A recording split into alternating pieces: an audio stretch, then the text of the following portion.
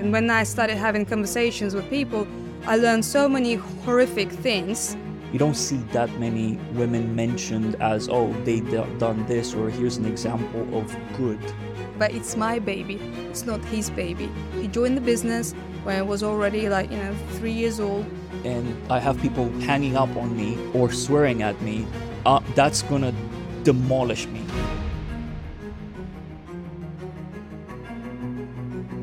You're watching the Misfit Founders podcast, a raw conversation about the challenges of building businesses, overcoming hardships, and also feeling out of place. I'm Biro, an exited founder, investor, and advisor who failed quite a few businesses in the past. My mission with Misfit Founders to help at least one founder every single month by unveiling the authentic stories of other founders and providing guidance and support. So I hope you enjoy the podcast today and get useful insights out of it. And if you do join the conversation on our WhatsApp community, where we discuss topics like this one, in this podcast, in group, as well as private sessions. Link in the video description. Also, please subscribe to this YouTube channel so that you get notified when we publish new videos. Thank you for doing this. Thank you for joining me. And actually, I was thinking today, you are the first guest that's not someone that I already knew. Okay. Or founder friends, in a sense. Everyone that I had 4 other interviews. Everyone were founders that I knew from my network. So I think it's a good sign. Okay. It means that the podcast is quite hopefully getting a bit of attention, a bit of traction, and it's not just me and my friends talking about our problems anymore. So thank you for joining. If you can, just a couple of words of who you are and the elevator pitch of your business. Okay, cool. Firstly, thank you very much for inviting me to join your storytelling project. So my name is Ekaterina Blake, and I am a female founder, a mentor for young creatives and entrepreneurs, a gender equality advocate, and a lifestyle influencer, so to speak. And I run a creative agency that helps global brands like Aston Martin, England Rugby, and Intel engage their audiences online with strategic video production and reliable live streaming solutions. And we deliver projects across the UK, Europe, Middle East, and the US.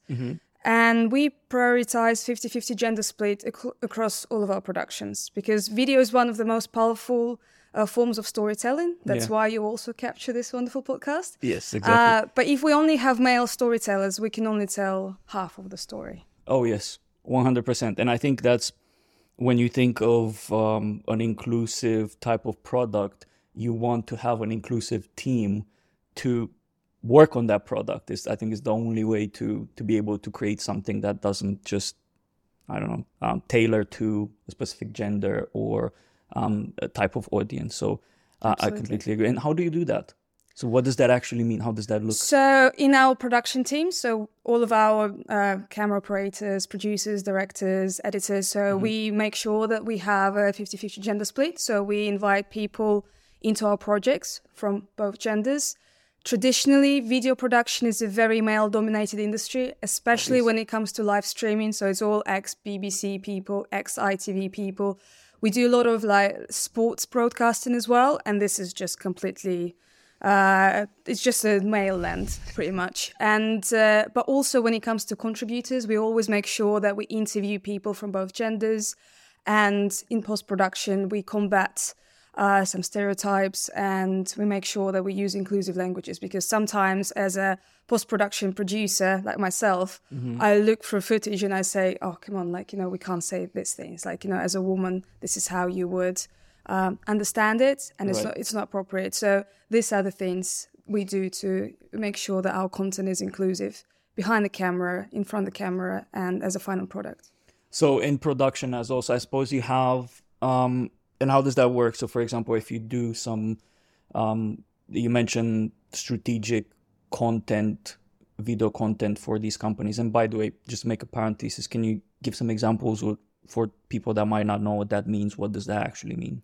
You mean what type of video production projects we deliver? When you mentioned, because you mentioned live stream, which I think a lot of people know what broadcasting and live stream is. Yeah. But when you say strategic video content for companies, some examples, or what does that entail? Yeah, absolutely. So usually there is like a creative team and there is a marketing team, and there is a massive gap between two. So the creative team is usually caring more about like the final viewer. They care about the content looking great, we're using these fantastic cameras and, this is the storytelling bit. But they don't understand who's the target audience. They don't understand what are the marketing objectives and the sales objectives of it. When I step into any production, I start asking deep questions about like, what's our business strategy? What's our marketing strategy? What are our aligning goals to make sure that we create content with diversity and longevity? And we make sure that we hit the right target audiences. So I go really deep with the marketing approach to content creation. Rather than creating something that looks cool, you as a client get a download link with a 3-minute long video, and this is the end of your collaboration with the video production team. So for us, it's like a continuous development of content, like, throughout the whilst the relationship lasts with the clients. Right. So you're basically what I'm to make sure that I understand. You're involved in the pre-production as well as the post-production stuff.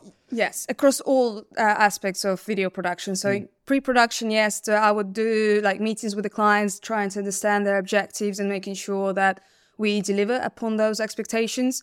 Quite often, I also take part in productions, so I'll be there as a camera assistant or a producer, depends on what like role needs to be filled in. And also as a like post-production, so I would be like a exec producer, just watching through the final edits. Yeah.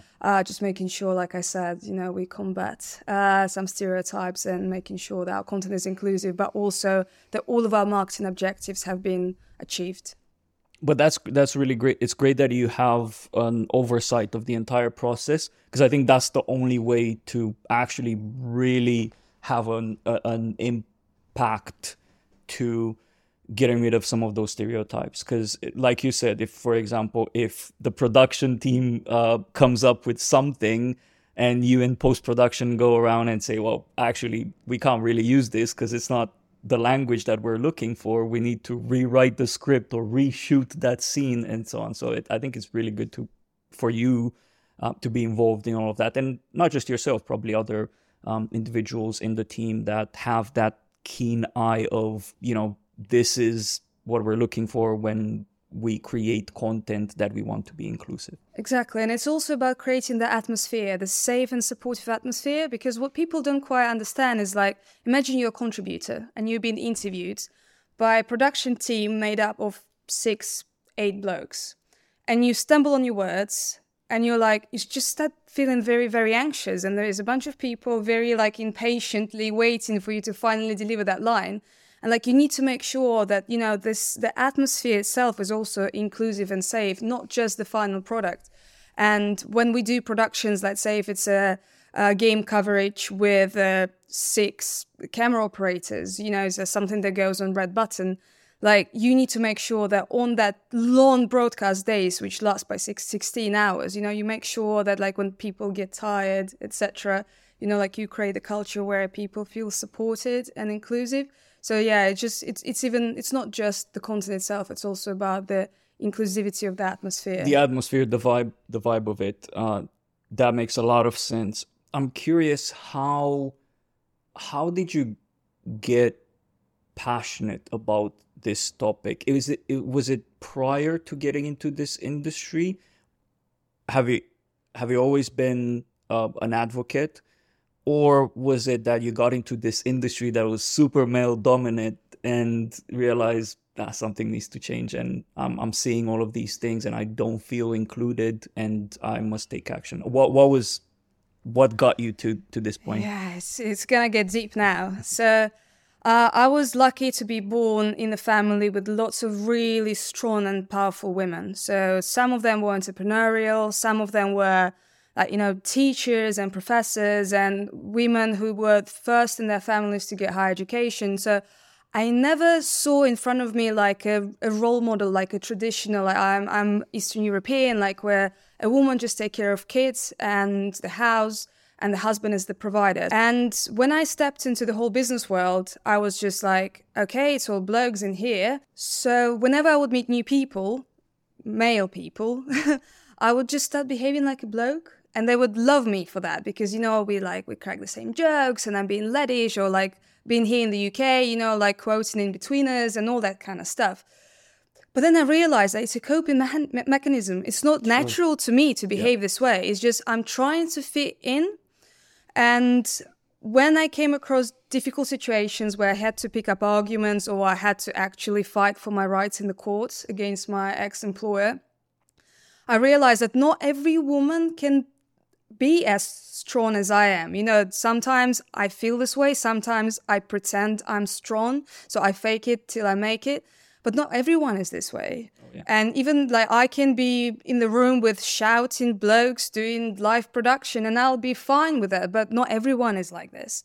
And this is when I realized that to make a change, you don't just adapt to whatever is happening. You actually challenge the status quo and you just try digging deeper into the problems and understand where they come from.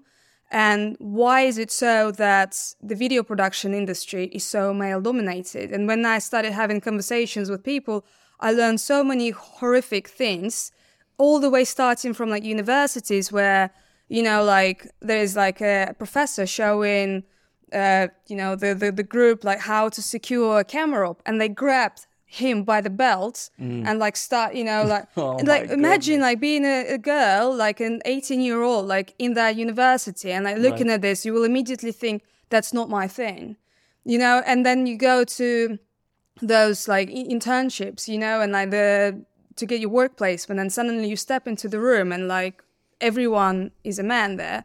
Just naturally, some people would just think it's not for me, whereas what it was for me, I was like, all right, I'll just behave like one of them. And I noticed that in my personal life, I started dressing up more like a man, just picking up those habits, which took me further away from my female self. And this is like where I discovered in my psychology. It's like, if you are trying to reject who you are, it's like, being that airplane that only is operating on the, like a backup engine, like you're not actually using your force. So yeah, this is how I slowly came into this whole like idea of like that I need to do something about it. I'm so passionate about it. And actually I'm in the position to make a change because I own a video production company. I choose people that work for me. I choose subcontractors that join my team. I'm in charge of the atmosphere. And I believe that if we do this and achieve this at InspireHub and be able to show to different people what are the benefits of those like inclusive productions, people will follow. I completely agree with that. As a co-founder of a company where my partner and my co-founder is a female, I can 100% support and agree with that, because we're the ones that should be shaping the future of how work and professional life is looked upon from an inclusive perspective. And like yourself, we wanted to make sure that we have gender equality in the team, and we have a variety of thoughts and thinking in the team, to things like the type of customers and the partners that we interact in the ecosystem that we are. So we were quite analytical around these things quite a bit. And again, for me, coming from, and I talked to in the previous podcast about this, for me coming from Eastern Europe, from a very traditional type of background, when I came to UK, I was influenced in a sense by what I knew from my childhood, and how people would see families traditionally in my country and so on, and religion and a lot of other things. It never really resonated with me, the very traditional approach to basically living your personal and professional life. And I think very quickly in UK, I learned, just working in London and amongst inclusive companies and people and teams, I've learned how I can help kind of remove that, some of the stigma and some of the bias around that. And you're absolutely right around the, the film industry. Even if I think about, I started doing some courses from the New York University or something like that around filmmaking and film production and so on. I mentioned that I'm quite passionate about the same things that you are, so I want to get better at the theory of it. And a lot of the examples and a lot of the when they talk about the history of filmmaking and heroes in the filmmaking industry, in the history of filmmaking industry, when it comes to directors, when it comes to actors and people in production, you don't see that many women mentioned as, oh, they done this, or here's an example of good, in a sense. So that automatically influences you, because it's this institutionalized discrepancy in terms of genders when you promote a lot of the examples that aren't very inclusive.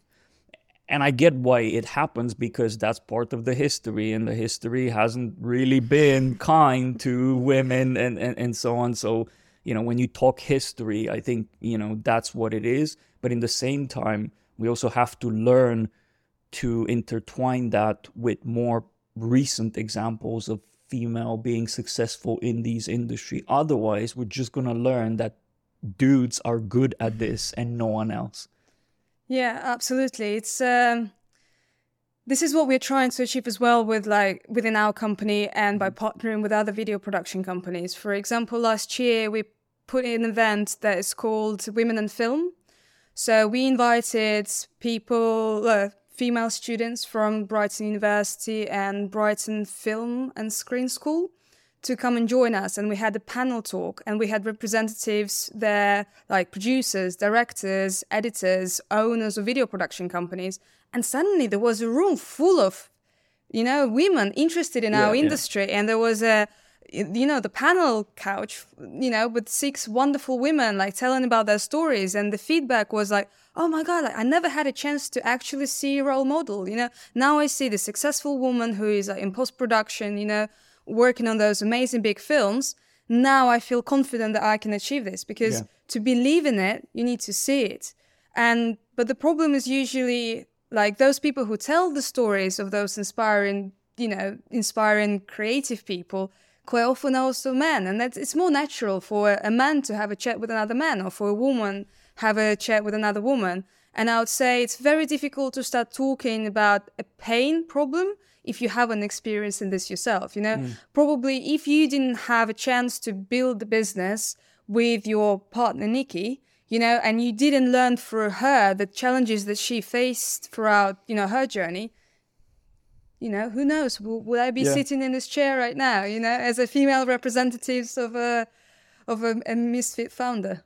But then, there's very likely that not. And I was talking about this in a recent podcast about the fact that I was actually lucky that I've kind of learned what it means to be empathetic and put yourself in the shoes of people that might feel excluded in certain scenarios, just because, and I've learned it the hard way, because I was, a certain type of personality in the previous company that I was working and I was told off by my coach and my mentor that, oh, you are the way you are as a character and the way you talk, the way you behave is not very inclusive, and here's why. And I think that I got that I got to put myself in the people's that I was affecting shoes and realize, actually that's true. I need to think a bit about my behavior and so on. Because I was like, I mean no harm,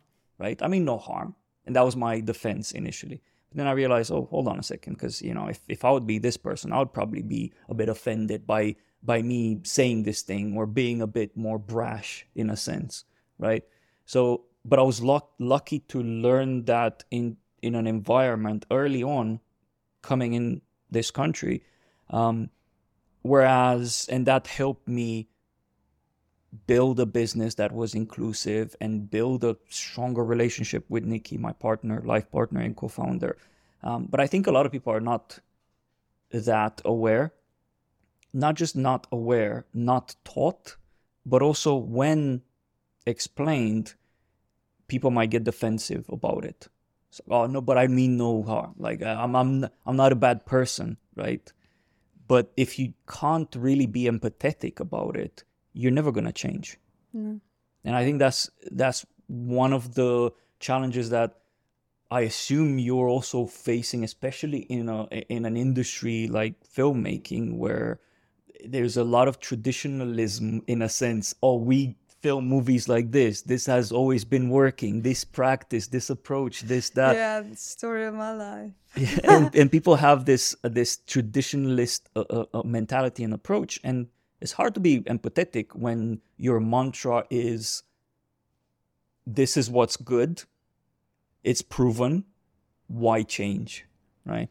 And the older you get, the more of a creature of a habit you become. And this is definitely what's happening in our industry. It's like there's plenty of dinosaurs who've been doing things the way they've been doing, and they want to continue this way, and they're not willing to listen to other people. And then the only way they listen is when suddenly their client decides to try a newer, fresher, younger company, because they do things in the right scope, which means they do things more affordably and quicker. And, you know, in our industry, let's say when it comes to event coverage, and we're not talking about the live broadcast, we talk about, let's say, event highlights. You have a 3-day conference, and every day you have a set of activities that are happening.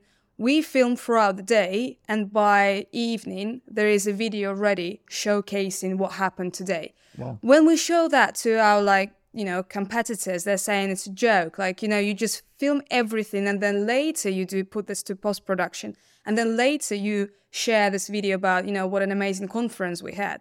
My perspective as a marketeer is who cares about your event in 3 weeks' time? 100% true, yeah. It has to be. We're now living in the reality where, everyone is using social media, and you have those snippets, of stories, and then they run out in 24 hours. If you haven't seen it, you've missed it. Yeah. And when we do things like this, people are saying that you are crazy, because this is how traditional things need to be done. But then the clients are like, oh, I need this now. 24 hours, same day delivery, I need this. So bye-bye, you dinosaurs. We're going to work with these guys because they're young, agile, and quick.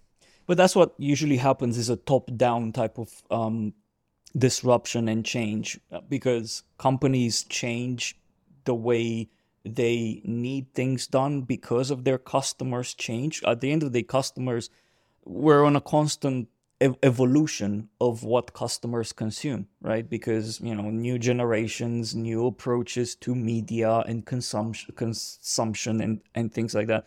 So companies that are your clients will constantly adapt around their customers. Absolutely. So you're right. Eventually, I think sooner rather than later, companies like yourself that can be dynamic and understand the customer and the audience today and what they need will succeed, versus, oh, I've always done this traditionally like this.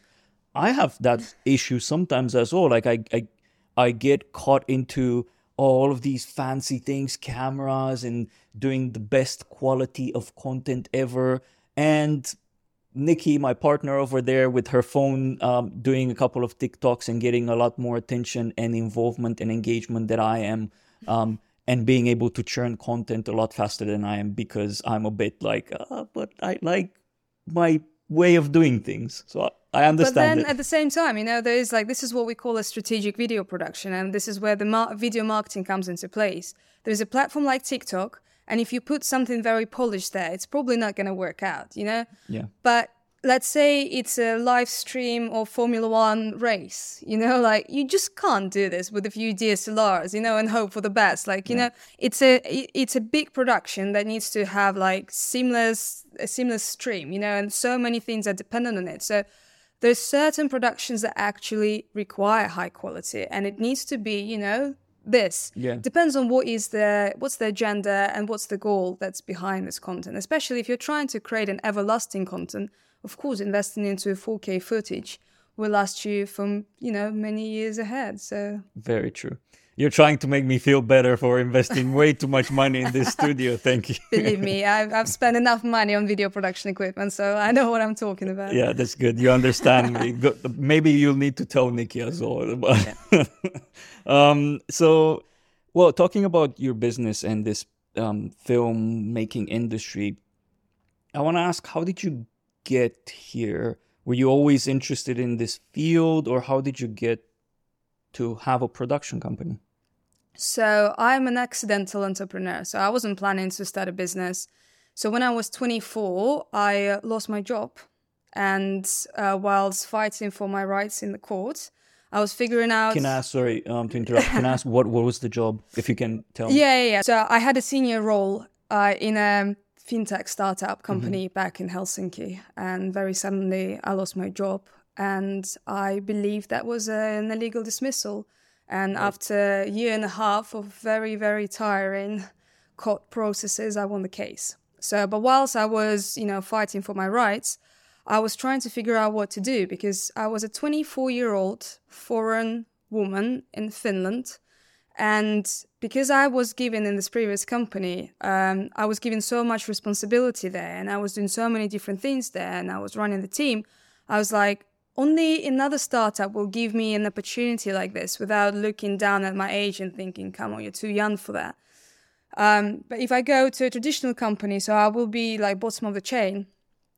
And at that point, I spoke to my then mentor, and he said that you're so entrepreneurial, and I don't want to be this angry, unsatisfied who at the age of 35 looks back when she was 24 and just feels like that was the biggest regret. I should have started something adventurous. You don't have a mortgage, you don't have kids. Why don't you try to do something? I was like, all right, and that was 2017. And if you remember, that was the year when everyone was making two-side marketplaces. It was something where you merged, like my idea was to put together micro-influencers with micro-businesses, because influencer marketing was popular. Like people knew what it's like to, collaborate with like a blogger who has 1 million followers, or like a celebrity, like an athlete or something. But the whole new wave of micro-influencing was coming into place. And obviously small businesses, they don't have the same budgets as the big businesses. So the idea was to build a technology where they can meet. But I started looking into the market, and I realized that the country where I tried to do this was not ready for this whatsoever. And now looking back, some of my friends and mentors and like businessy people saying I was just too ahead of the game.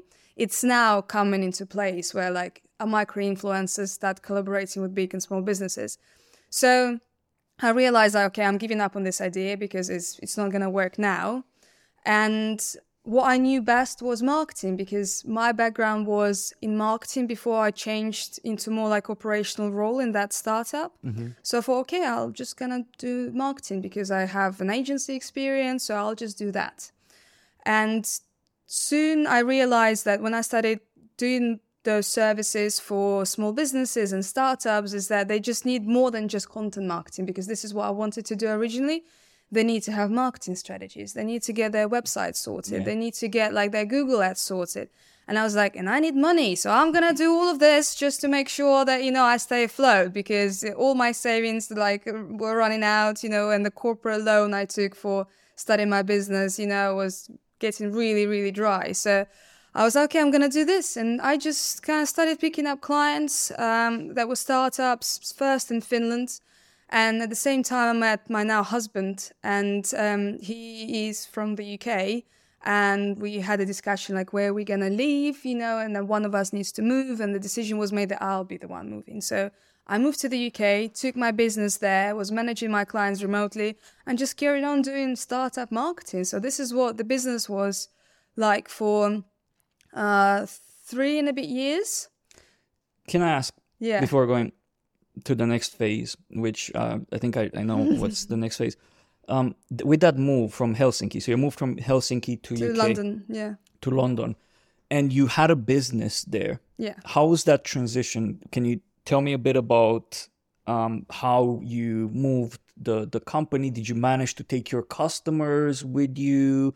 Did you had any challenges along the way with operating a business that was originally with customers in Helsinki from London?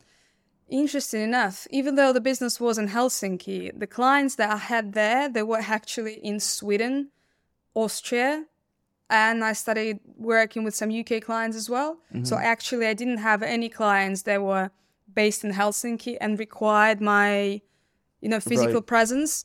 So I kept my limited company there, and I was just processing invoices through that company pretty much. But the work was delivered all virtually. So there was a graphic designer who worked with me from day one. So she was based in Helsinki if I needed her to do anything to help me out, like with some documentations, whatever. But actually it was a very easy move for me. So, and I kept that business there for like a few years until I finished all those projects, and then I closed it down. But here in the UK, my husband, he was a freelancer with a limited company. And as soon as I moved here, I got my first clients, and I was just processing like payments through his business because it just was easy pretty much. Yeah. We were pretty much like two freelancers working and putting money through the same LTD. So he was a freelancer as well? Yeah, he was a freelance TV director, producer. I find that...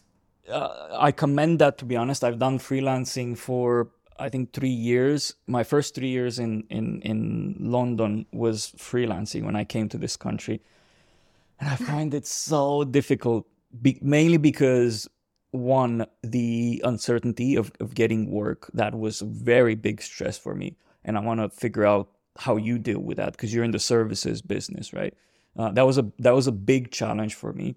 And then it was just figuring out pricing and how do I balance properly my time versus charging enough. And I always felt that I was lacking in that sense. And moving into SaaS, I feel that there's so many blueprints and so many best practices and tutors and classes out there on how to price and how to structure your SaaS business. I still feel that there's not that much teaching around how do you own and grow your services business, freelancing or contracting or servicing.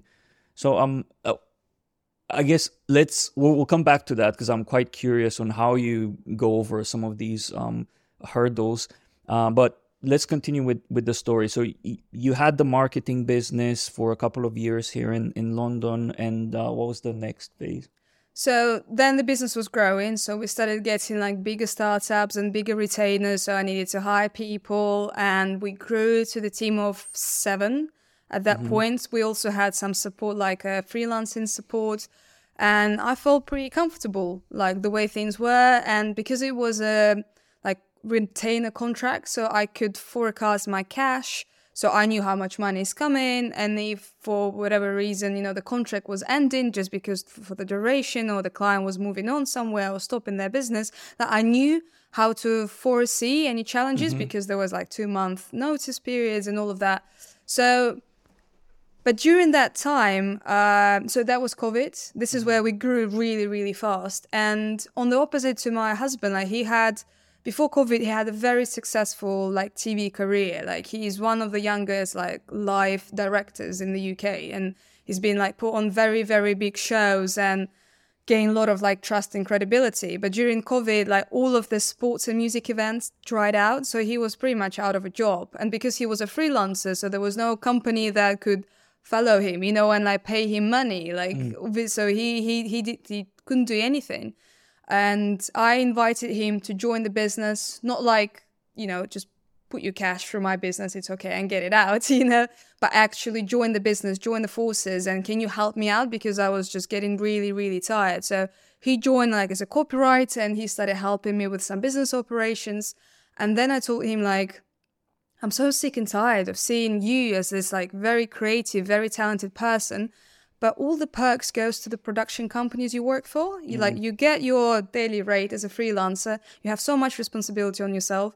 And, but at the end of the day, like, they get the benefits, they get their contracts prolonged, and you are just left, potentially another freelance gig, next year for the next event. So I said, why don't you join the business and we start pushing like the whole video production aspect forward? Because it's been a big passion of mine since I was young. Like I always loved like filmmaking, and I had a video camera and I used to film our like trips with my family. And then when the whole concept of like Instagram came and stories, and I was filming those, at some point I had a YouTube channel and I was talking about live in Finland, and like one of my most famous videos got like 200,000 views or something. Oh, wow. So yeah, I was Is that still on? It's Do you still have still it? there, yeah. You send me the link, I want to watch that. If you want to learn what are the pros and cons of live in Finland. So I was so passionate about this, but I wanted to do more of this, and it felt quite natural because some of our clients were asking for video production services. So we started delivering some small and big projects. And then because the whole COVID was so tiring, the whole process of being locked up, my business was growing really fast. I had no idea about psychology and traumas. The whole subject was very new to me. So I was not seeing how I was burning out. And in March 2021, I burned out. So I just found myself lying in bed, not being able to get up. No one told me about burnouts before. No one saw that coming in me, because whenever I'm with people, I'm always like bubbly and, positive, etc. So I was just pretty much like dying inside, and no one could notice this because I never talk about my problems. And so I burned out, and then we started losing clients, not because we did a poor job, but because there was a change of directors, or they had to pause their business to transform it into something else, or they wanted to bring stuff in-house. And suddenly it felt like the whole universe was telling me that I'm not in my right place. Like no matter how hard I try, everything is falling apart, including myself. And because, we managed to overcome that challenge, and I was like, something is not right. I'm not enjoying what I'm doing anymore. I'm really tired. I need a break. And, now instead of looking for replacements for those retainers that we had, why don't we do something that the whole team is passionate about, and it's video production. And this is where my husband stepped in massively, and we really focused all of our efforts onto building like a video production business. And then at the same time, I had a chat with my friend who runs a big agency here in Brighton, and I told him we've only been working with small startups and small businesses, and there's always a challenge of the limited resources, etc. And he said, why don't you go after global brands? I'm like, come on, look at me. I'm a 28-year-old foreign female founder. Who will ever trust me? Who will do this? I'm an imposter. I'm a misfit. Like, how can I reach out to American Express and offer them my services? And he was looking at me saying like, clearly you have some problems with, self-value. But he said the people in those big corporates, they're like people in those small organizations, but with bigger resources and more respect for their suppliers, and they're more willing to outsource. He said, it's all in your head, and you should just kind of release that mindset, and just feel like you are worth those projects. And I'm not joking. Like within the first 4 months from that conversation, when I realized that I'm just letting go, big companies, come in here. We started working with Aston Martin, Lotus. Oh, wow. A major investment bank, which I cannot reveal, sadly, on this podcast. So it just suddenly, all those big brands started coming towards us, and through partnerships or directly. And I was like, oh, so this is what the world can be. When you work with companies that they have resource and they care about the high quality of work. And so, and this was the whole transition. So marketing still stayed in the business. And like I said, it's it's at the core of all of our activities. And we managed to bridge this gap between, marketing and creative teams. And this is what our clients appreciate in us, because usually video production is ordered by communications or marketing departments, but I speak their language. I'm not you have that background. Exactly. Yeah. So that's why we kind of bond better and we deliver better results, because I understand what are the KPIs they have and how to fulfill them. Can I just say, at least from what I understand from your story so far, you had 2 very pivotal moments in your career and your journey that were both influenced by mentors. One was from what you're telling me. One was when you're looking to get a job in a startup, and actually a mentor of yours said, you have all the traits to be a founder. Just go and do your bloody thing. And then this other one where you weren't really confident in going after the big brands, and you had someone talk you into and tell you that's not. And I think that this is such a important message in a sense, because very often we get lost in our own head because we see our own world and we have our own biases and don't realize the potential that we have. And it's only when an external factor or someone external to your situation points it out that you realize. And sometimes you trust that person more than you trust yourself. It's like, oh, okay, maybe you're right. Maybe I'm not. Maybe you might be right. You seeing something there. And I think that's important. I've talked about mentorship in previous occasions. It's very important to surround yourself by mentors. And that's why I do Misfit Founders, so that people start opening up to certain ideas. And I think anyone, and this is one of the sorrows that I have with aspiring founders and new founders, be it women or men, they don't think they need help until it's too late, right? And I would say that I was lucky in my journey to have mentors. You were lucky in your journey so far to have those key moments with surrounded by 1, 2, 3 mentors to help guide you and give you advice. But so many young entrepreneurs out there don't think they need anyone. I just need to make sure that, like, if I do A, B, C, I'm going to be all right. But more often than not, those external views are very important. And I just wanted to make this pause because I kind of saw that, and every single pivotal moment also came with advice or guidance from someone. So I think that's very, very important. Absolutely. It needs to be someone external, and most importantly, it needs to be someone you trust. Yeah. And quite often, it needs to be someone wise who is in your industry, because both of those people, they were business owners. Mm-hmm. And one had a digital marketing agency, and sort of I started my digital marketing agency. He was actually my ex-boss. So that's why I trusted him, that, because I worked for him for 3 years and he saw my potential. And this is when we further discovered, what type of business should I start? He said, influencer marketing is your thing, plus content marketing as well. And then there's the other mentor. He's running a successful business and working with big global brands. And because I've seen him doing this, being I know that he did what I'm trying to achieve. That's why I trust him. I think, when you're looking for a mentor, you need to find not just someone random who's external, open-minded, okay to talk with, and you can trust, but also someone who's actually done what you're trying to achieve. Exactly. And they will show you all the shortcuts as well. For sure. And I do think that getting someone that is not 20 years ahead of yourself, but a couple of steps, is also a good type of person to have in your network of mentors, because it's fresh. And you telling stories about something that happened to your business half a year ago is completely different than talking about the pivot moment in 2021 and other bits of your professional life. It's fresh. You can give a lot more details. And I find that's quite important.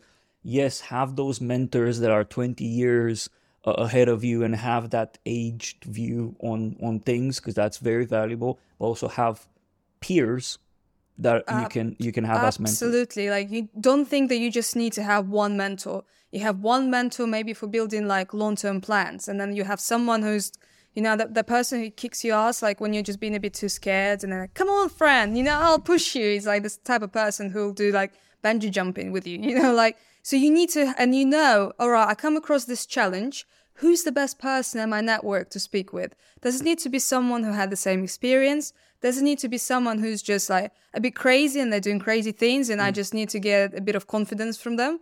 Or it's someone else. So you always need to match your challenge with the right person. So a handful of mentors is a good idea. And do you feel like you're getting that with your partner as well? So do you leverage each other and are each other's mentors as well? He's mentoring me in the product. So he's the one who has education in video production. He's the one who has like 11 years of work experience in this industry. So he's driving how we do things and, on the latest technology developments and things like this. I mentor him as a businessman. So we have those two different areas of expertise where we influence each other. But until because I mentioned briefly that there is a program called Goldman Sachs 10,000 Small Businesses, which I absolutely recommend to any founder of a scale-up business out there. You need to match a certain criteria there. But so what just happened to me is that I had a cohort of 70 businesses I was there the smallest business. So there were people like shooting for the stars, and they were still on that program. So we were at different stages, but I could learn from every single peer of mine because they were all further ahead in there, the revenue or the headcount, etc. So, and we were doing this program together, building a business plan, and it was all done with the University of Oxford. So we had like the best teachers giving us some valuable information about how to run our business, but also we were learning from our peers. Right. And now I have this support network of 70 amazing entrepreneurs. And my business has never grown faster than it's been since February, because this is when I joined that program, and it's just been revolutionary. So it's still part of that program, basically? I finished it. So yeah, I graduated end of May. So it was a 4-month program. Congrats on that. Question, you mentioned you have now that network of 70. Do you still keep in touch with every single individual from that program? Yeah, so we have a chat, which is like a 10KSB chat for our cohort. And also we have 10KSB girls, because we know that, female founders come across different challenges compared to male founders, and also just different challenges, different worries we might have. So we have this support group as well, and it's just so powerful there. Like, people come to this WhatsApp saying like, oh, I just had like my employee coming to me and telling me that she's going to take me to court, and like, what am I going to do? I thought, I was doing the right thing. Or another person is saying, oh my God, I'm about to go on stage and present in front of like 2,500 people in the room. And it's also broadcasted to like tens of thousands of people, like, girls, I need that support now. And then suddenly all those messages come through like, come on, you're gonna do it. And then the same, we share there, like, the good news, the bad news, get support. It's just transformational. Like, honestly, it's so brilliant, because I would say the challenges that we have as founders, they're very different to, like our friends who are employed. They'll never understand what keeps us up at night, but we do. Yeah, very true. Very true. And to be honest, that's, shameless plug here. That's one of the things that I'm trying to do long term with Misfit Founders community. Have that support group for other founders that may not have had the opportunity to be part of programs like the ones that you were. So yeah, I understand how important that is. Advice is really good, and just opening up to others' perspective is important as well. The cheering is awesome as well, because it feels like you can do it. You feel that you're supported by positive energy, and also getting advice on a variety of topics and seeing others' perspective. Well, I've been through this and that, and I think that's usually how you should be doing this, or here's my thoughts on that topic that you're faced with at that point. So yeah, we do need more places like that, and I'm really happy to hear that. I might actually reach out and get some details from you. Sounds like an awesome program. I might need to do that as well. Question, shifting gears a bit now, talking about your professional relationship with your partner. Now, I have a business with my life partner. The difference with a lot of couples or families that have a business is that Nikki and I met professionally. We were colleagues before we were life partners. And throughout our existence as a family, we've worked together in a professional setting. So you could say that that's part of what built our relationship. But for yourself, you met your partner before getting into a professional relationship. And I wanted to ask how that unfolded. Have you had any challenges along the way working with your life partner? Because I know so many people that want to get into a business with their significant other, and it is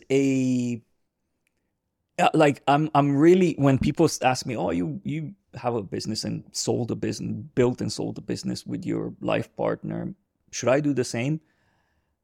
I need to tread carefully on how I approach that discussion. Piece of advice. No, exactly, no. Because it's a different discussion, and I usually try to grill a lot more around their setup and their relationship, which sometimes can be odd because you're like kind of asking personal questions about two individuals' relationship. But in the same time, if you ask me the question, should I get into business with my significant other? Well, hold on a second, because one, either I'm going to refuse to answer to tell you whether or not, or you need to give me more context around that. So maybe anything that you can share about your experience with building a business with your partner so far, how that journey has been for you. So obviously I met my partner before I started my own business. So it was a few months before I lost my job and decided to start InspireHub. So obviously we met, and then we found that we have shared values, and that's what brought us together into a relationship. And then I was running my own business, and I was hiring people in, and he was doing his freelance career, traveling the world, doing live TV, and like, and you were jealous and said, I need some of that. I was like, I won't do this, mate. Like, can I just be like you? And then, I'm like going from like a business meeting, like in grim London in December, like, feeling like I'm getting cold, like just feeling weak. And then he's calling me like, wow, I just found this private beach in Dubai. Like, it's just cool. I'm like, shut up now, mate. Like, I'm so jealous of you. So I saw him doing all this, and I was probably not honest enough with myself back then that I want to have the same. So I found the whole world of his absolutely fascinating. So, and then when I asked him to join the business, firstly, I needed help. I didn't know that I was burning out, and I needed someone whom I could trust. And I couldn't trust anyone more than my life partner. So that's why he joined the business. But at the same time, I had this ambition. Like, I'm an ambitious female business person, and I want my partner to be as well, a businessman. So I don't know, just somehow it came to me. And I was like, I think to keep this relationship going long term, I need someone who is with me on the same page. Someone who will be not sleeping at night, worrying about the cash flow. Like, I don't want to be alone whilst he's like enjoying his, trips to Dubai. So that makes sense. But because when he joined the business and then, we pivoted towards video production, we just had very separate responsibilities. So he's in charge of project delivery. I'm not stepping in there. I'm not saying like how we're going to do this, what equipment we're going to use it, like, how logistically it's going to work. I completely trust him on project delivery. And he trusts me like in terms of where I'm taking our business forward. So that was easy to manage, because there were like, we didn't cross paths. But now he's stepping more into like a business development and sales. And this is where it becomes like a gray area, because now we can we do come across problems like, oh, I thought you would do this. No, I thought you would do this. Like, oh, we need to hit those KPIs. Like, and it's like, and obviously when you start having arguments in the office, you can't just switch off and be like, oh, hello, darling, how was your day? Very true. Yeah. You like this is how you feel. And this is the problem, I would say. Like when we had those two separate areas of expertise, it was easier. And now we need to create some sort of like a protocol, like, like what are the responsibilities, or maybe like, this is your client, this is our client. Like we have our separate KPIs in terms of sales, and like we're still figuring out that structure, not to cross paths as much, and then not, live in the world where we have like high expectations of each other. And then when one doesn't meet them, then the relationship fails. Obviously, when the business is growing and everything is fun and, we're traveling the world and we get to travel the world together because we now, work on projects together. Yeah, we've been to Spain, Portugal, like going to Vegas like in October, and you just get like all excited about this. But like when you come through the challenges, then you bring those challenges home and then things go down, at home. And this is something that you need to figure out for yourself, how you're going to keep those boundaries. And I think that is very key. And that's one thing that I've learned working with Nikki, because we had the same thing. We had periods where we were bummed because we weren't getting along. We had differences in terms of the business, certain things, decisions, strategy, and that would spill into personal life. Boundaries and putting together structures around how you work with each other is very important. And also learning to detach your professional from your personal selves is very hard. And it's never going to be, oh yeah, okay, you done this, I done that, and then pause. Now we're a family. It is difficult. So, but what I usually tell people is that if you're able to tone down the intensity of your work relationship, then your personal relationship is a bit more safe, right? Because Absolutely. Rather than being super intense emotionally with each other, you can't really not take that home. But if you put structures in place to keep emotions and frequencies on a certain level and not take it to 120%, then you're more likely to not have that affect your Absolutely. your And also life. you need to understand what is this business for both of you and have this really, really honest conversation. Because, for me, InspireHub is like my baby. It's almost 6 years old, and I built this with my own hands. I had to make so many sacrifices, including like moving further away from my family and friends. And it's just, for me, it's like everything, because I put so much effort into building this, because obviously when my husband came into the business, he already had loads to offer, you know. And maybe for him, the business is not not the most important thing for him. And when you both know where you stand, you understand why people react differently to certain things. Because problems that when InspireHub has a problem, I'm so emotionally attached. I'm like, I'm having the problem, and how can you give up on my baby? But it's my baby. It's not his baby. He joined the business when I was already 3 years old, and things were different back then. And that's perfectly okay. And I think that's 100% understandable. Someone that comes in, and it does matter, but maybe not that much what relationship you have with that person.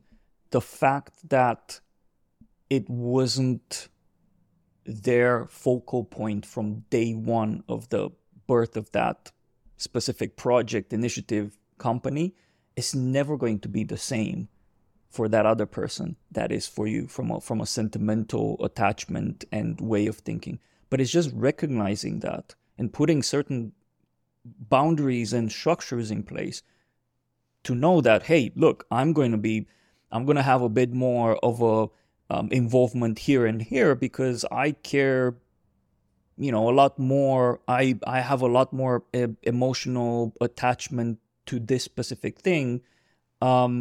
You're really good at these things.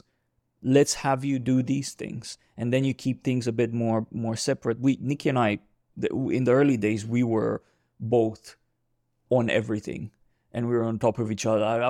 I would basically go in and say, but why are we building this feature? Because I think my opinion is that it should be this. And now I understand. I had this very opinionated idea of how to build a product and what good experience and value looks like for our customers. But I was very opinionated, where Nikki would spend her days and evenings doing research and learning about customer experience and all of these things. And I would come in and say, and I had emotional attachment to my business. So I was like a bit very hard to let go of certain parts because I had that emotional attachment. But in the same time, I realized, hold on, I'm going in and telling her how to do her job because she's the one that's spending her precious time on learning about these things. I don't, right? So although I'm quite emotional about this, let me find the avenue in the company for me to exercise my passion for my business. And I did. Like, I was doing a lot of the business, the operation, the marketing, the relationships, and I felt like I had a really big say in that. And it was a relief for me to be able to exercise for my business in that sense, where I completely let Nikki deal with the product, and I let her come to me when she needed a kind of like a bouncing board and a person to discuss about certain things. And I'll do the same with her. Yes, there would still be, because we were equal partners in the business, there'd still be things that we would have to take decisions together. But again, those were bigger decisions that we also learn how to operate with each other and how to structure those discussions in order to get to a rational, non-super emotional outcome out of it. So, yeah. And I suppose, with yourself as well, you want, because you've been there from day one, you want certain things to be the way you want it to be, and have certain control in certain areas and so on. And again, I think is making sure that that's all outlined and discussed. And I don't know, did you had when you decided, okay, let's have this business together, and let's bring all of your filmmaking and broadcasting stuff. Did you had any sort of like agreement initially, or you do this, I do this, or anything like that? Not really, no, because like I said, since the first day I moved to the UK, we were just processing money through the same entity. So we were 50-50 shareholders, so we were just taking money, as much as we need. And so there was no like legal agreement on how things are run. So it was all like verbal. But obviously now, the more we grow, the bigger we grow, the more responsibilities we have, the more like complex processes we have. This is now the point where we are building the structure. And this is what actually the program I was telling you about, this Goldman Sachs program, really helped me in terms of like, what's the structure of our business, what are the responsibilities, etc. So this is now we are in the process of building this up. Yeah. And what are the things that you're most passionate about in the business world? What are the things that you like to do the most? So when it comes to business development, it's about meeting people and trying to, like, I'm a problem solver, and I love meeting people, learning about their challenges and figuring out like a solution ABC, how we can do things. Obviously get super excited when, the project gets confirmed and we close the deal, because what was quite frustrating for me in the marketing world is that it was an ongoing process. You just never stop going. There's no like a finish line. It's just continuously you're doing this digital marketing. We were not doing campaigns. We were doing like ongoing marketing support for clients. But with video production, it's a lot more like it's shorter projects.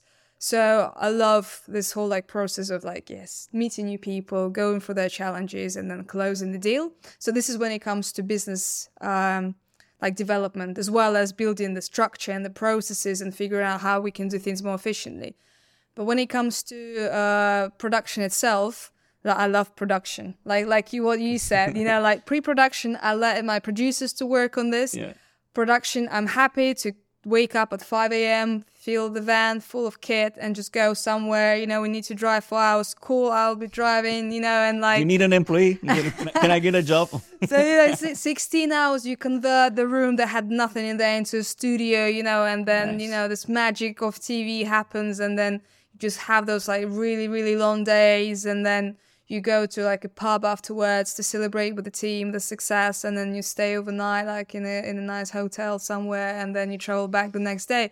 Like, but post-production is like, I do like an exec producer role, like I said, to make sure that we like, that our content is inclusive, but I'm not there like really overseeing like the post-production process from like, taking up the bits of interviews and doing all those things. So I'm not involved, but production itself, yes, that's my jam. You have my dream job if I would have a business in the production industry, but I don't. I'm a SaaS person. But one day, you know, the career change, why not? You never know. Do you consider yourself a good salesperson? Yes, I would say so, but only when I feel confident in it. So because my background is in like marketing and in inbound marketing, so my responsibility is to bring leads in, and when the lead is warm, then I would close the deal. So whenever I meet someone in person, someone whose need I understand, and I know that we have the capabilities of fulfilling this need, my conversion rate is like 70%. You know, like I sell really well when we're at that stage. When it comes to like, you know, cold calling and cold emailing, I really struggle with that. So for me, it needs to be some sort of like, you know, a reference, or like we part of the same community, or we know someone in common. So when I have this like, you know, like something in common with that person, it will be easier for me to build a relationship. Yeah. And this is something I've learned recently. Actually, this is the difference how men and women build relationships, is that we as women, we build long-term relationships. That's why we care so much about like this bonding time, etc., and having things in common. Whereas men build relationships more transactional. It can be very short-term. Let's talk about money and like close the deal. And so yeah, like when it comes to inbound sales, yes, I'll say I'm really good. When it comes to like cold sales and, you know, cold emailing and calling, like maybe I could be better at it, but I don't dare to try. Oh, you know, I'm exactly the same. So if it makes you feel any better, I'm exactly the same. And you say you're probably right about, you know, men being a bit more upfront and like just going at it and just transactional and so on. But I'm not like that. Terrifies me to pick up the call and call someone then I don't know, and it makes me anxious to basically have to pitch to someone that has no idea who I am or what I do. I don't know. It's just like I do thrive in a place where people know who I am. They heard about my company or what I do or anything like that. Because like you said, I can relate, so there's conversation starters and things that I can pick on, and I feel more comfortable because that person already knows me in a sense. You know, I feel that's when we met for the first time, it was a lot more comfortable for me to talk to you, because it wasn't like we met at an event and I was heavily trying to pitch you Misfit founders. It felt that you've seen it a couple of times on the timeline, and you know you had an idea about it. And because I have people come in and founders and ask me how can I get better at selling? How can I get better at making relationships? Because a lot of the stuff that my company achieved, apart from hard work and marketing strategies and good products, but I built and nurtured relationships in the ecosystem that I was part of. And that helped massively, because I was able to bring us at discussion tables that we didn't really had access before. And that was just because I was nurturing those relationships and keeping in touch with certain people, and, going out for a beer with someone that I knew, and just without any single selfish type of agenda. No, just, hey, you work in the same industry. Let's keep in touch. Let's discuss. Let me see how I can help you with anything. I'm here. I'm available. And that actually helped us probably a lot more than the effort that I put into maintaining those relationships. And that's what I tell a lot of people. And, usually I do see men being a bit like, really? I should reach out and just do random conversations with people? Yeah, long game? Yeah. So I think that is very important. I think that's usually people that can sell through, for example, LinkedIn, is because they build those relationships. I know a lot of influencers on that build a personality on LinkedIn, and they sell and they thrive and they build businesses on LinkedIn. But it's not because they bombard people with cold messages. It's because their audience and their leads constantly see their content on their timeline. And then it's a lot easier to start a conversation. Even if you're not selling anything, right? It's a lot easier. If someone comes and says, "Oh, I love your content," awesome. You start getting into a conversation. You don't sell to them. You don't go, "Awesome, can you buy this?" No, you get into a conversation. And then eventually that will lead to a variety of things. It can lead to that person being a big advocate of what you do and your persona, your influencer persona online, or your courses or your services. Or it can lead to a direct sale, or it can lead to a recommendation. Because you don't know whom they know. Like, this is what I say to, like, the people that I mentor. Like, when other business owners ask me questions, I'm like, it's not about your first connections on LinkedIn. It's their connections. Yeah, exactly. So it's your second connections. It's your third connections. This is where the wealth of, like, opportunities and abundance comes into play. Like, I did, like, a program with a lady, and we started chatting because she has, like, this charity thing. And then I asked her, "What do you do for a living?" And she's, "Oh, that's boring. Let's just talk about my charity." And I was like, "Come on, what is this? What do you do?" And she was like, "I work with, like, at events for, like, big tech companies." I'm like, "You must be kidding me. Like, this is my jam." She's like, "Okay, yeah, I'll introduce you." And I was like, "Oh, wow, cool." I just showed interest in her charity, but I asked her a few more questions, and I had no idea that like this big contract can be coming for that person. Yeah, to add to your example, that's a very pure example of how you get business. Because a lot of people, usually founders and business owners, complain, "I don't know how to generate business." Here's a very simple example. I'll give you another example. When Nikki and I I mentioned our history and the fact that for the first 2 years of our business, we were working side of this. We had jobs. And then when we realized, we're starting to get revenue and we really want to focus on this, we wanted to find investors, someone that could fund us to be able to quit our jobs and do this full time. And because we started building a network in our ecosystem and we started knowing people, I've met Christian, which became our first angel investor, at a hackathon event. And then we kept in touch. I helped him and his company with some of the user tracking analytics that we were doing. And then we had another call to talk about something that was happening in the ecosystem, but just like peer support, connection and support and so on.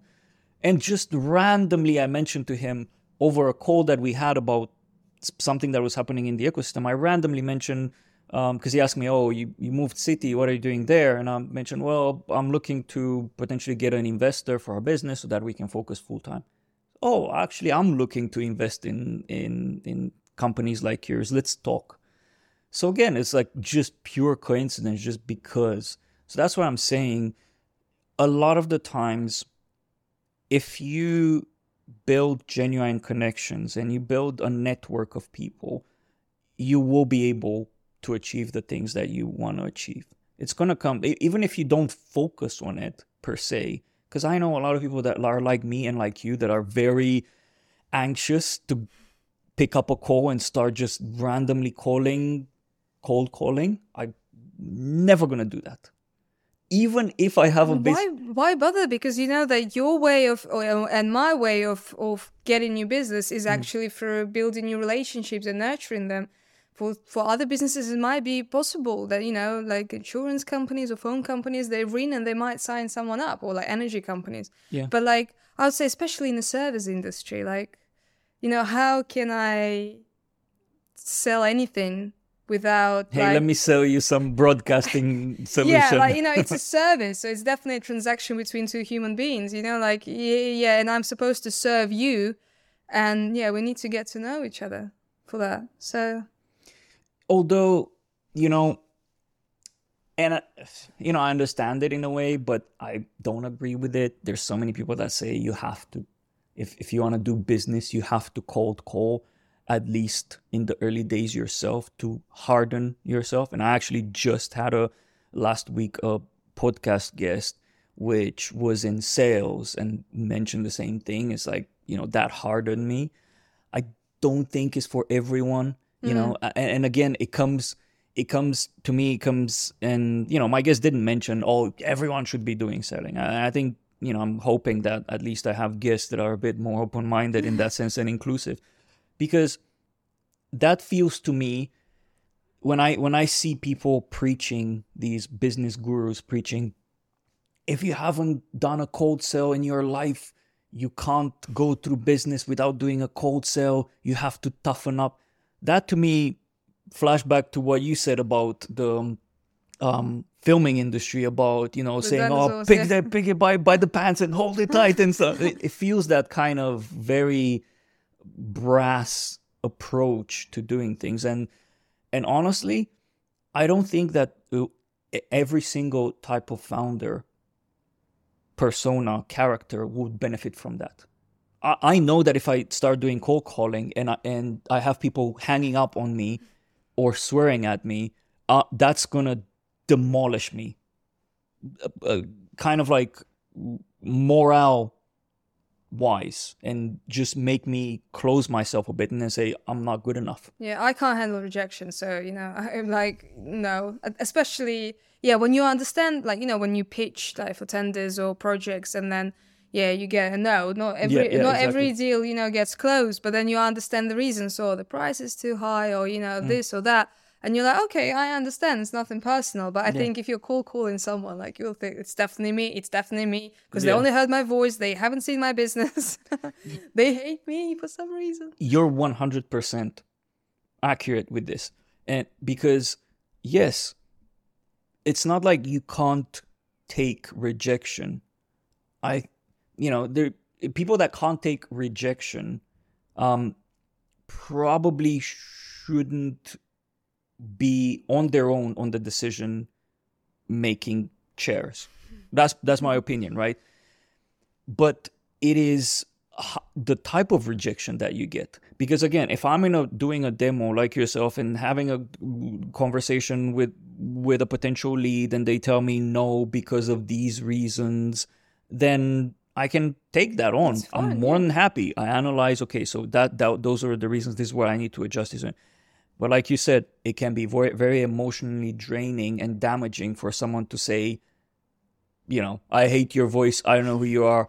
Bye. I can't stand you, or whatever. Screw you. Goodbye.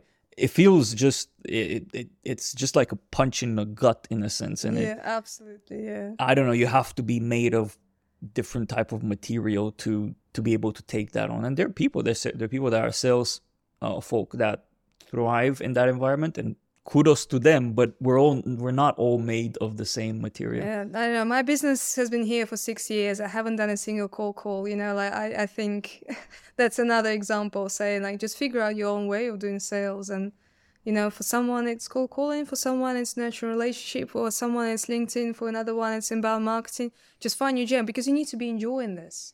Because to be able to sell, you need to have the energy. You need to have interest in that business. Just make sure, like you said, you have an ecosystem. You shouldn't be spreading yourself too thin. Like in our case, video production, let's sell it to anybody. Like a bloke who runs a corner shop somewhere near Preston Park, doesn't give a damn anything about my video production. Like, I need to understand, this is the product, this is the problems that it solves, who is going to be benefiting from this. And then you build the ecosystem and you put your energy in there, because energy is limited. So you need to make sure that, you put this into the right places and spend it on the right people.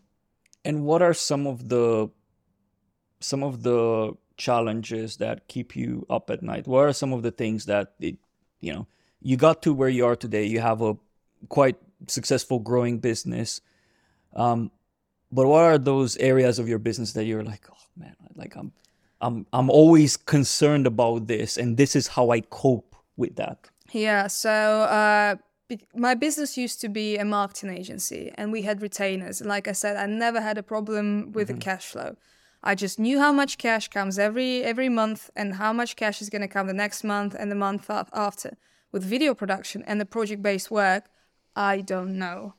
And the biggest challenge for us now is to figure out like what type of retainers we can get so we can plan ahead, because especially since the war and the you know what's happening currently like in the UK economically, like you just don't plan ahead and you don't know when that next check is going to come in for, and then you have liabilities and responsibilities and how you're going to manage those. So cash flow is definitely a big issue for like this is what keeps me awake at night, just knowing where the cash is going to come from. And sometimes you know that September, October we're going to be super busy, but then what are we going to do this month?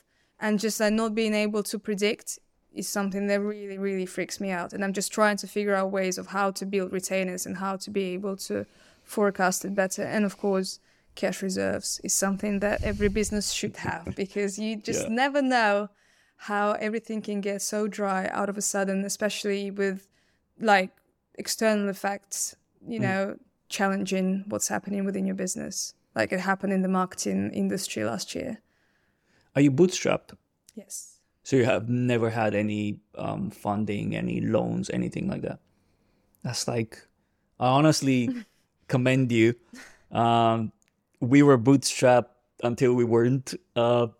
And I always find fascinating being able to. I had a corporate loan when I started the business. So I took 12,000 euros. So that was my But again, so that's I had a loan. Yeah, that's you don't yet, or is actually let me ask this question. Okay. Is it something that you want to avoid, or as in I hate getting investment or giving parts of my business to investors, or was it just we never needed? So I would say it's the emotional attachment to the business and why I want to keep full control of what's happening there. So, I want to get consultants on board or mentors who will help me, bring the business to the next level. But I don't want someone internally, telling me, I put money in your business, so you're going to do what I'm saying you to do. It was probably 2018.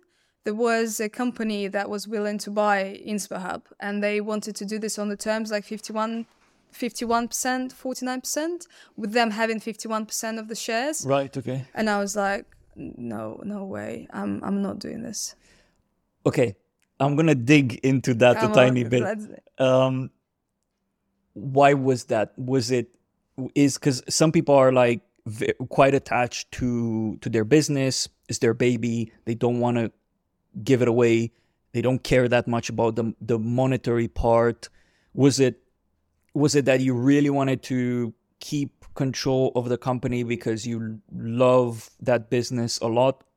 Was it that what they propose in terms of financial reward wasn't enough? Or was it that the terms weren't? What it was the terms, so they would own the business and that would be the decision maker. But also it's about the culture that I knew they would bring into the business. And when I started the business, for me, like I started a people first agency. So I wasn't driven by profits. I was driven by giving the space for creative people to do what they love. And to have this freedom of speech, the freedom of creativity, and, this inclusive, supporting atmosphere. So, that was the reason why I rejected the money. Of course, when I struggle, like, financially and I'm worrying about my cash flow, I was like, oh, God, if I just had the cash, I just, like, all my sorrows will go away. But when you recover from another cash flow situation and you're like, I enjoy my freedom. But there is another business that I'm thinking, like, once InSpaHub is at the place where we want it to be, it will be like, there is a business idea that me and my husband have been discussing for a few years now. But to pull this together, it will be also something related to video production. Like this will build a separate entity and we will raise funding for that. Let's talk about that. I'm an angel investor, and I'm interested in this industry. So Okay. let's talk about it. Is it off mic or is it now? We can talk off mic. It's fine. Yeah, cool. Right. I wanted to ask you something because there was something that stuck with me when Christina from Southeast Angel introduced us, and she described you as a powerhouse. Okay. And I want to figure out what that means to you. You also mentioned that, when you're considering getting a job in a startup, you had a mentor that said you have all the traits to be a founder, just go and do your own thing. So, based on these two things, there's stuff there. There's some skills, some talent, and I want to understand from you, I know that you can't put yourself in those people's shoes, right? That said you have these skills or you're a powerhouse and so on. But how do you see what makes you a founder? I'm a natural leader, and I've always been this way. Since the kindergarten, I would organize kids into the groups, and then we'll do performances, and everyone knows what they need to do. And I'll, be like this little control freak, just making sure everything runs smoothly. So I was always that person that everyone would trust, and just I'll say, we go this direction, everyone follows me. Mm-hmm. So I've always had that natural power of persuasion, like taking people to places where they naturally probably wouldn't be. So that's one thing. Another thing is just due to my background, I had, my family is a dysfunctional family. And so I had a very challenging upbringing for many different reasons. But I managed to go through them. And, now I'm this kind of as my husband calls me, you're a tough soldier. I never give up. When I look back at the journey I had to go through to come to this point, I'm like, a call, that's okay, actually. I'm gonna give them a call. I'll be fine with that. It's just when I look back and look at what I had to do to come here, it just feels weird to give up now to take this one little step further. So yeah, I'm just someone who never gives up. And if I have a focus on something, if I really, really want something and know the reasons why I need to get it, I'm making possible. So, and how does this toughness and this determination manifest? Give me some example, because I know that there will be people out there that listen to that and think, but what does that mean? Because I want to see if I relate to that. What are some of the things, for example, if you want to do something, how does that manifest your character being a bit more of a leader and more tough and so on? How does that, give me an example of, I don't know, a day in the life of you when you get through something that you really need to solve, a big challenge. I think it's just the most recent one, because I love telling the story. So I just recently moved office. This is where you met me. Mm-hmm. And because we needed to sort out the termination period with our current place, and I was still deciding on the room that I wanted in the new place, and whilst I was trying to navigate these things, the new office called me and they said, it's gone. The other company signed this up. I'm like, give me a call now. This is when I realized, I really, really need to get this office, but I first need to sort out the termination with that. So, but I knew immediately, I need that space. It's my space. I don't care who signed the contract. I'm going to get it. So I called the company and I said, I need this office. And they said, but it's gone. I'm like, I know your T&Cs and I know that there is a way out of this. I really, really need it. I don't care what guys you need to do, but I hope you'll be able to win both of our companies. And by the end of this day, I managed to get the office back, But I was just having the conversation with someone who picked up the phone and they said, Kate, the ship has sailed. You should have signed the contract earlier, saying that it's mission impossible. These people own this, they own this. I'm like, no. I need that space. So I just felt I felt the fire inside that told me I need to have it. And suddenly all the worries, all the lack of confidence, all the overthinking just disappears. When you have this strong connection with I really just something inside is telling me you need to go for it. I just don't know where the whole energy comes in. It's just kind of like a wave, You could be feeling very sleepy and very tired, but suddenly this outburst of energy and you're like, I need to get it. And then the brain starts quickly figuring out different ways. That's the beauty of being part of a dysfunctional family, is that like since a young age, you need to figure out how to fix problems. And then like, solution A, B, C, like this is how I can get this fixed. So yeah, off we go. So it sounds like it's something that you grew up with and had to adapt while you were growing up. It does sound to me the manifestation of you being tough and a leader, from what you're saying from this example, is not going down without a fight, in a sense, right? Like, because I know a lot of people, and I'm sometimes myself like that as well. I have my moments. I would say that I have moments when I'm like you, and moments when I'm like, leave it, right? And I think I may be losing opportunities by not pursuing further a bit more, because it works wonders. And I tell people, we had our community call, our Misfit community call, and I was talking to someone in our call and mentioning, it said something like, oh, I don't do follow-up calls because they never work, but the reality is they do work. 50% of the business comes from follow-ups. Yeah, and the reason why is because once you persist, once you have that follow-up, a lot of the times the reason why people don't make it happen for you is because of other factors around them. It's very rarely that, it does happen that someone just doesn't want your business, but more often than not, they would tell you, right?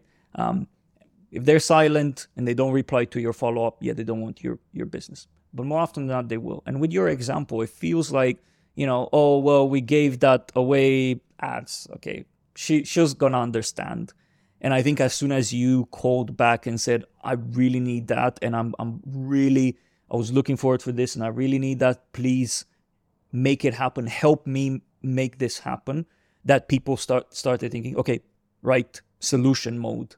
Exactly. And I think that's the one thing, because I have my moments as well. And when I was with the team, I know we're in this rubbish period, but we need to make it happen. We need to figure out. So let's push. And I pushed the team, and that went into solution mode, and we found. And this is the empathy we were talking about earlier today, because you're an empathetic person. If someone comes to you with a genuine request, like I was, very authentic, saying, mate, I really need this office. I love it. It's going to perfectly work for my business. I'm sorry I couldn't sign the contract earlier because of this and that, but I'm here right now. Maybe for those people who are like competing against me, it doesn't matter. Like another office upstairs will do them, Yeah. But it's not a deal breaker, but for me it's a deal breaker. Could you please? And because the other person on the other side, they were empathetic enough and they wanted to have my business in their premises, they met me halfway. So like they kind of got the energy from me.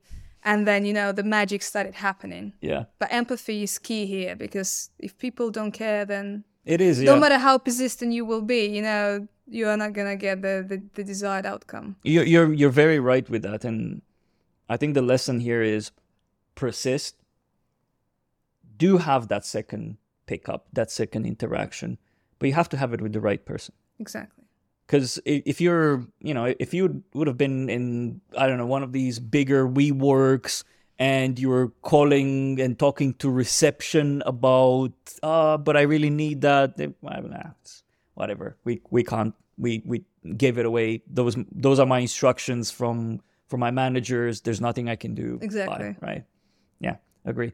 Right. Before we close, is there anything that you want to talk about? Is there anything that you want to ask me about?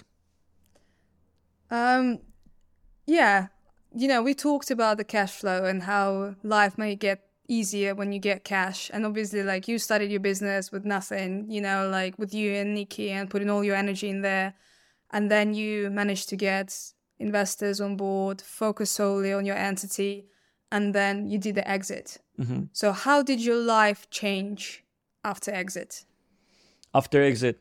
Well, first of all, you were talking about having those moments where, you can't sleep because you're thinking of your business and so on. That doesn't exist anymore, right? The stress and taking stress home doesn't exist anymore. And that's exciting because, right now we work for the company that bought us. But I won't say that I finish at 6, whatever, whenever I finish my 8 hours, and I don't think at all about the business, about my work. But I think it's more of a constructive and positive thinking of, oh, wow, I could potentially do this around this initiative that I'm working on. So it's a lot more of a laid back attitude towards work, which is normal, right? I think to put a parenthesis here, I think it mattered a lot for us to find the right environment for us and our team, like the right culture, the right people to work with, so that rather than being bittered and stressed about work, right? I think you and I both had bad experiences in the past around work and stuff. Yeah. But we found the right team. So now the stress is not the same intensity. And that's one of the biggest things. And we don't feel guilty to spend time outside work, to book holidays. Every single time I was booking a holiday or a short trip with Nikki and stuff, I would feel guilty. It's like, oh, I should be working for my business. Like, I'm leaving my business, my baby, just like that for a couple of days. But right now, it's, as much as, and I think this is one of the things that founders, CEO, and leadership of big companies need to realize. Once you hit a certain number, new people that you bring in will not care the same way about your business, the way you care about your business, the way the people at the very start that joined you at the very start care about the business. And it's the same thing that you mentioned with you and your husband, right? So you had that business for a lot longer. There's going to be differences in how he thinks and emotes about the business versus you. So it's odd to me that sometimes you see these big companies and they think that their employees should have the same involvement and the same emotional attachment to their business, when it's complete bollocks in a sense. And I think I'm in a company that is, now 700-800 people, and kind of realizes that, and empowers people to grow and pursue their careers. And that's what matters at that point. When you're working for a bigger company, your career growth and what you pursue matters a lot more. So for me, putting in the work, the time, the energy in the business that in the company that bought our business is a lot for me, right? I care about what they do as well, but the fact that our paths align quite well with what the business wants versus what I want as a professional growth is magic when that happens, right? So sorry, I went a bit on a detour, but just to get back to your question, how life changed, how things changed for us is, people say, is it really going to be once you get an exit and you're financially secured, is it really going to be that switch? It was 100%. Like, I can tell you, so people, what was it like to have this, like, the switch? Like, I don't need to worry about money for now a certain period of time. It helps you look at your future professionally. Let's talk professionally. It helps you look at your future with a different type of mindset. It's not the chasing anymore. It's not the, I need to make a living, I need to provide, I need to make sure that I work myself to the ground to sustain something. It's, you start thinking, how do I build on top of this? How do I build on top of what we achieved as a couple? How do I grow my professional? And, at the end of the day, I'm making Misfit Founders and all of these things. These are thoughts and desires that came after that exit, right? Always wanted to do something for the founders community, but it was always a fleeting thought, right? Something like, yeah, it would be great, but I don't have time. I need to survive, right? And I think that's what we all founders of a first company, where you say you don't have a big wealth behind you. feel you're always in that survival mode. And for us, once we exited and got our payouts, it stopped being about survival. And it all of a sudden started becoming a lot more strategic of where do we want to head with our careers? What do we want to build? What kind of legacy? How do we want our future to be? And you have the time, that you have the luxury of time to really think that through. And it's hard. It's hard because I've always been a very fast pace, always had this FOMO. I think I have ADHD. I need to check myself. I need to go through and figure out. I've always been like a very fast pace. And in the first days when we got acquired, and it was just the first weeks and first months, actually, it was just, what do I do? I feel that I'm pacing in the same place and I'm not doing anything.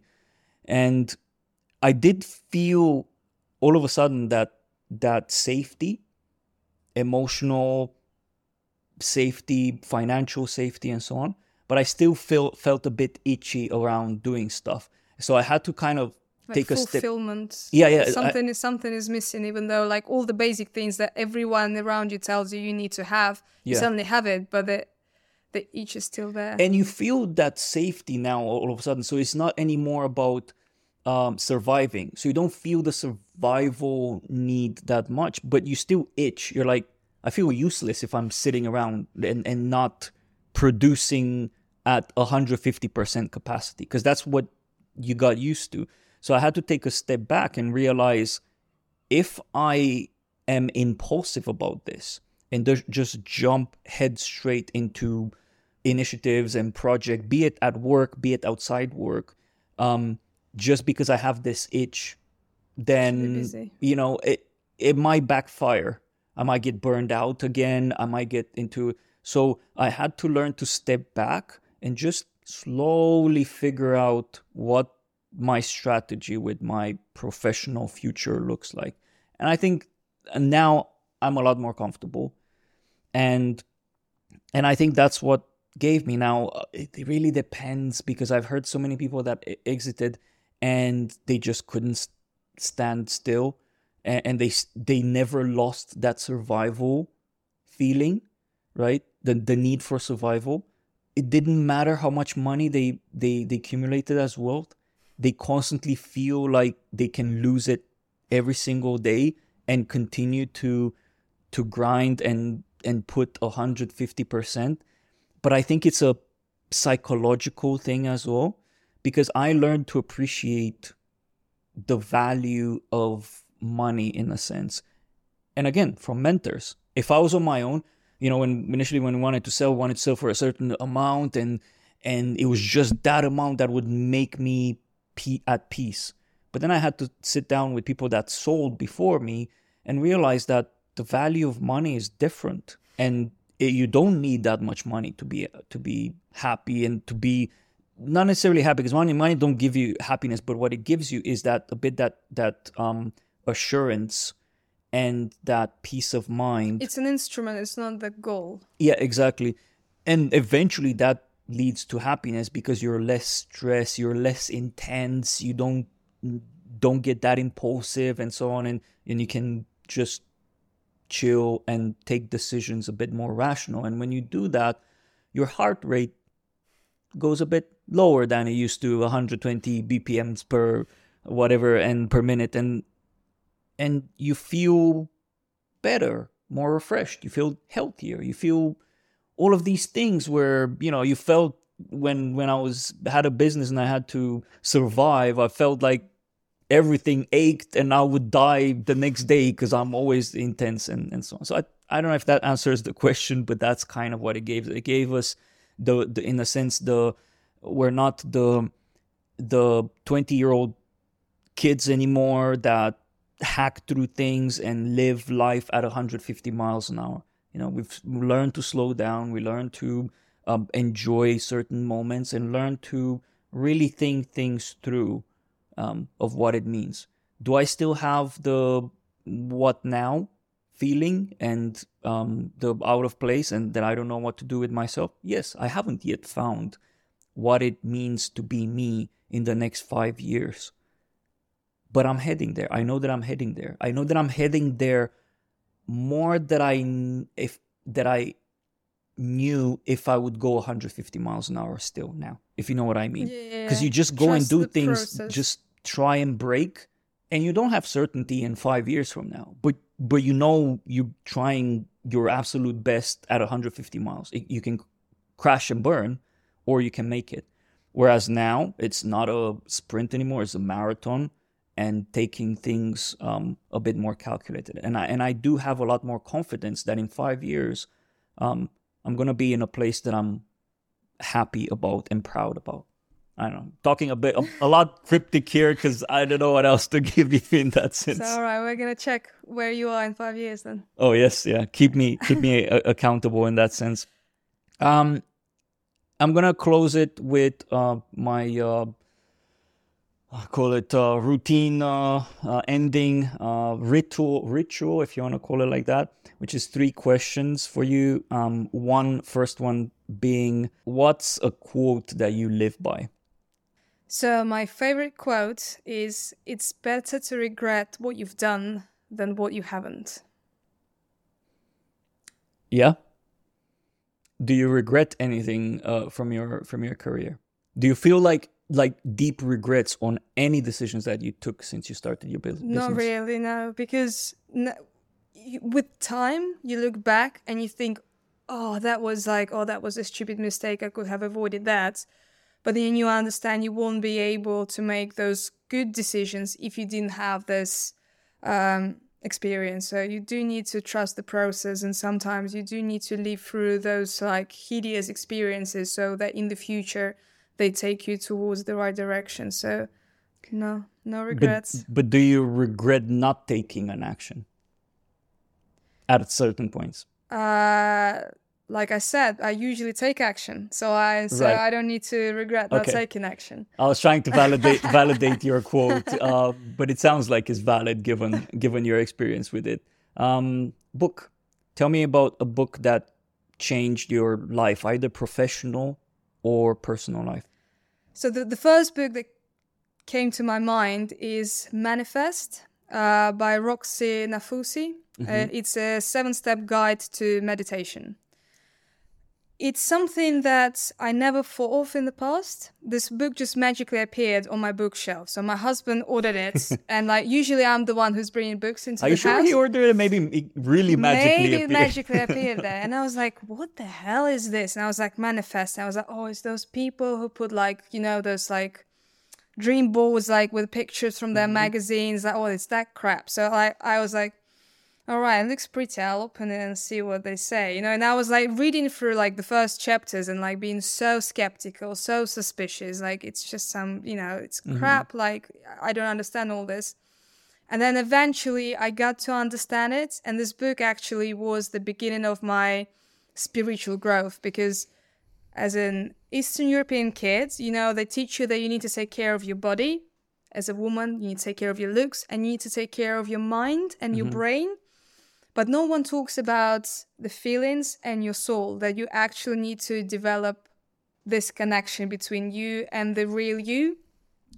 And the Manifest, this book was about, this book gave me the opportunity to start developing myself on the spiritual level. And this has been the biggest transformation for me. And this transformation changed how I behave in relationships with my family, with my partner, with my friends. As a business person, as a leader, it just affected so many areas of my life. And I started actually growing and developing a lot quicker when I started building this connection with my inner self. I need to read that. That sounds a very powerful book. And to be honest, I am the type of person that believes in manifestation. You were using that word quite a few times during our conversation. But not in a sense of, I'm just going to think and it'll automatically happen. More of and this is what Nikki and I did. We really desired our future to be like this. We really wanted to buy our house. We really wanted a second dog. Really, we were picturing that life, that personal life. And to be honest, that impacts the decisions that you take moving forward, right? If I didn't picture that future, maybe I wouldn't have sold at this stage. Maybe I would have been stubborn around certain decisions that I would have taken. But we wanted that future, personal, even professional, because we were imagining being part of a larger team and working with interesting, cool people, being part of this company's growth and so on.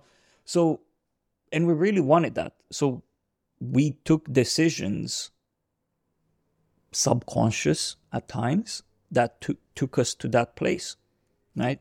Yeah, and it's not enough just to have a vision board. And this is why I actually like this book, because it's 7 steps. It's not just about put a vision board and hope for the best. Like the law of attraction will work and magically you can just lay on the sofa, watch Netflix, have a glass of wine in your hand and everything will happen. No, you do need to work your ass off, but you need to work your ass off towards a particular goal, because if you don't know what's your destination, you're just going nowhere. Yeah, exactly. Well, really good. Sounds like a really good book. And then the third bit, what is a good habit that you advocate for? As part of this manifesting journey, I discovered meditation. And this is the habit that I now preach to everybody. It's something that I couldn't do on my own. I tried many times. It didn't work out. My thoughts were going too crazy. And I just couldn't do this properly. And then I did a special course, and now I have a mentor who is your spiritual guru, so to speak. And it's just, I started doing this in April this year. And again, it's just what meditation does to me is just unreal. From those morning meditations when I'm planning my day, and this is when I envision, how we'll be overcoming any of the fears and challenges, etc., and it empowers me. Or it might be late afternoon where I feel I need to dig this trauma and see how it goes, and then you have a very deep meditation, you come out of it and you're crying, you just unleash some very difficult emotions within you, and you feel lighter and you feel more energized from this. Or having a meditation before going to bed and just thinking about all the wonderful things you've done today, all the karma seeds that you planted, all the wonderful conversations you had with people, feeling so grateful and coming to sleep in this state. And all of this helps you to have this connection with your inner self.